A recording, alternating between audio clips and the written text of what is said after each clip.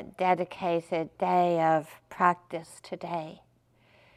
Over these days, we've talked about the contemplations of mindfulness, how we contemplate the body, how we contemplate Vedana, feeling tones, how we contemplate mental states, moods, being aware that through our lives, these are not new contemplations for us. And yet often we have contemplated these dimensions of our life through the lens of anxiety or fear or obsession. And with this practice, of course, we are learning to not so much change the furniture as to change the lens of how we see, with acceptance, with mindfulness, with patience, with investigation.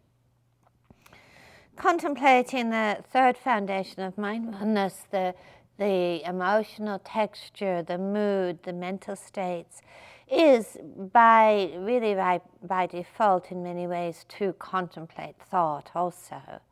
Because what we do see is that mental states or moods, emotional states, really produce thoughts that very much carry the flavor of the mental state. I mean, if we're aversive, if there's an aversive state of mind, of course the thoughts that arise from that tend to be very aversive, very rarely ones of kindness. You know, if there's an anxious state of mind, you see the tendency towards obsession, very much picking up that emotional tone.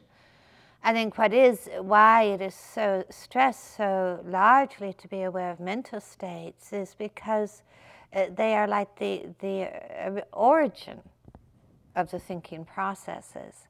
But what we also see is that the thinking processes really feed back into the mental state to strengthen it, to reinforce it, to legitimize it sometimes.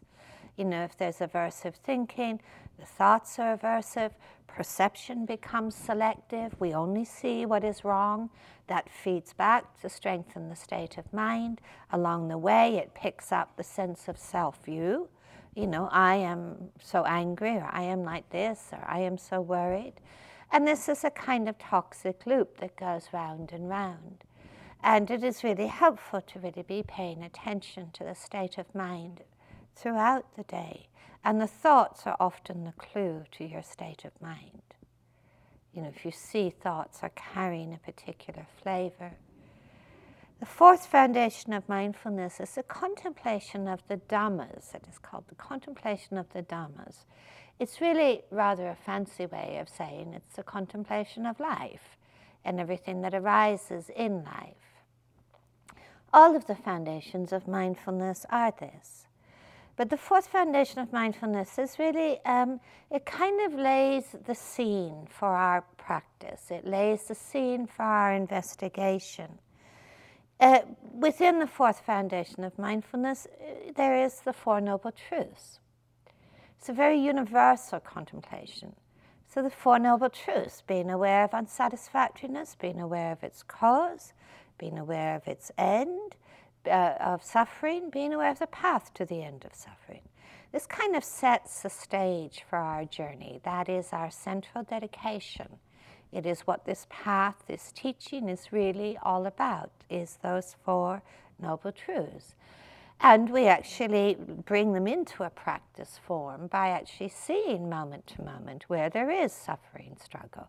What is causing it? How does it come to an end? And of course, this last, most important part of this of all, how do we cultivate a path that brings suffering to an end in the moment? It takes a remarkable awareness. Within the fourth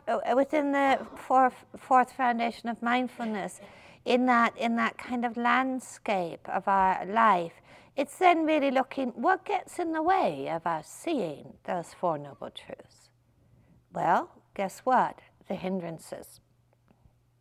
Sloth, torpor, restlessness, aversion, craving, doubt. Certainly the Buddha put a lot of emphasis upon really understanding what veils our capacity to see clearly, what really covers our capacity to see clearly. And pretty much all of the difficult states of mind have their roots in these hindrance factors. But put alongside the hindrance factors are really then what removes those veils. The 7 factors of awakening. Guess what? Mindfulness, investigation, energy, joy, tranquility, concentration, equanimity. These are set alongside the hindrance factors. The hindrance factors cloud the mind.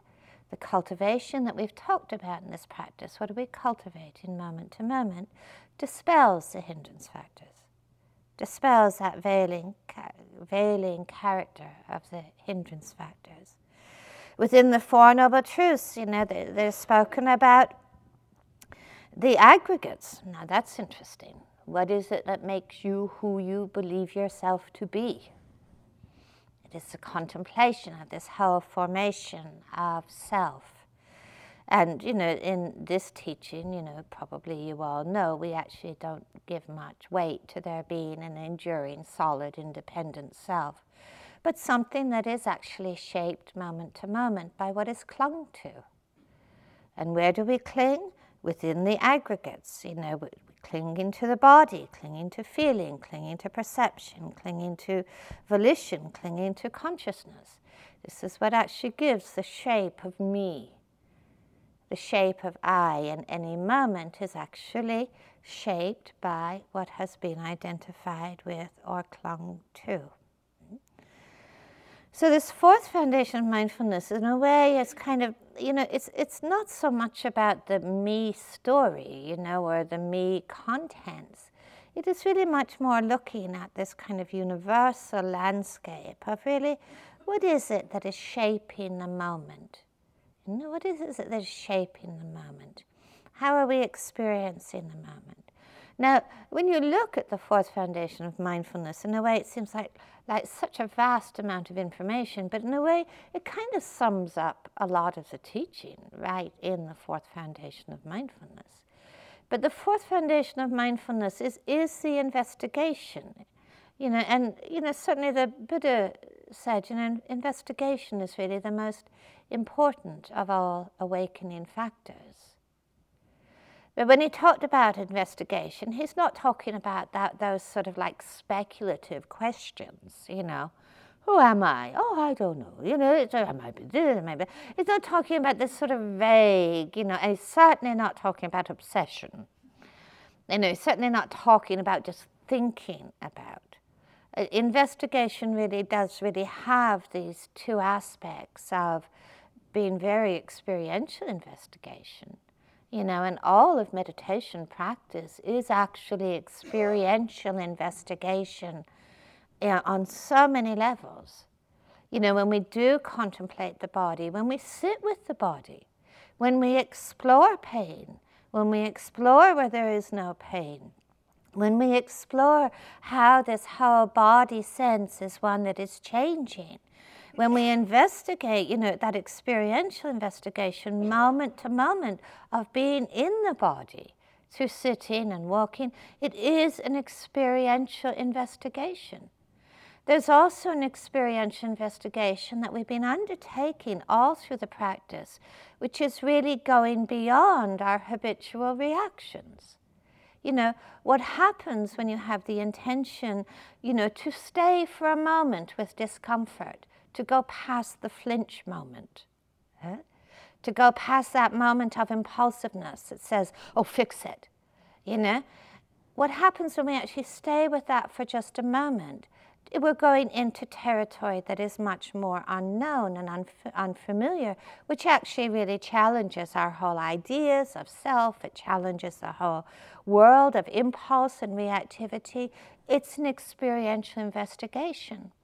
What happens in the walking path, when you get that flinch moment that says enough already, I put in my time here, and you go past that moment, you just go past that moment and just persevere. Actually, you're going into unfamiliar territory. You're going past that sense of possibility and impossibility. It is experiential investigation. What happens if you see the judgmental thought arise in the mind, and instead of diving right into it, you actually have the understanding that it might be wise to practice a little restraint here? That it might be wise to step out of that judgmental thinking or obsession, that it might be wise to cultivate some spaciousness. That is experiential investigation, because you're going past the habit patterns of the mind that really keep us really stuck within those very familiar repetitive loops. So all of the practice, in that sense, that everything we do in the sitting and walking is an experiential investigation of what is possible. It's a questioning of what is possible, rather than just the assumption of this is who I am, this is what is possible for me, this is impossible. It's coming to know our experience moment to moment through the lens of mindfulness, through the lens of kindness. There are also reflective investigations. You listen to the teaching, you listen to the talks. Hopefully, it sparks a thought or two. Like, what does that mean for me? How does that apply for me? Hopefully it's not just dulcet sounds floating through, listening. Hopefully there is some sense there of like, what does this actually mean for me? How do I understand that? How do I apply that? That's a reflective investigation. And, we don't always know how to reflect well, but that reflective investigation is that examination that I talked about last night, listening to the teaching, reflecting on it. How does this, touch my own experience? How do I understand it? And again, this is not just, like a school task, where we have to find an answer, or come out with a solution. It's much more that the questions are far more important. And being able to hold the questions with curiosity, rather than, again, just feeling like it's a task, and there must be a right solution. But being aware that when we undertake those investigations in the practice, we are undertaking the investigation, for example, of the Four Noble Truths. Because you've seen in these days here, sitting in silence with yourself, day after day, hour after hour, you may have noticed, really does make things quite clear inwardly around where we're hooked, where there is suffering. And then we start to see with mindfulness, what are the causes? We start to see that very directly in our own experience, experientially. We can see those surges of craving, of aversion, of clinging, and we really begin to know so clearly, this is the cause of suffering in this moment. That its outcome is suffering. So we start to really see those first two Noble Truths. The third Noble Truth is pretty important here, because we are really talking about bringing suffering to an end. Now, it's very important to understand what we mean by bringing suffering to an end. Clearly, it doesn't mean that, we're going to have a body that lives forever and never feels any pain. That is not suffering. The kind of suffering that is talked about in the Fourth Noble Truth, in the Four Noble Truths, are those whole psychological and emotional knots of confusion, of not seeing things clearly. And then there is the path to the end of suffering. And that is what we've been doing all these days together. We're cultivating a path that is truly dedicated to bringing about the end of suffering in a way to liberate the moment. To liberate the moment.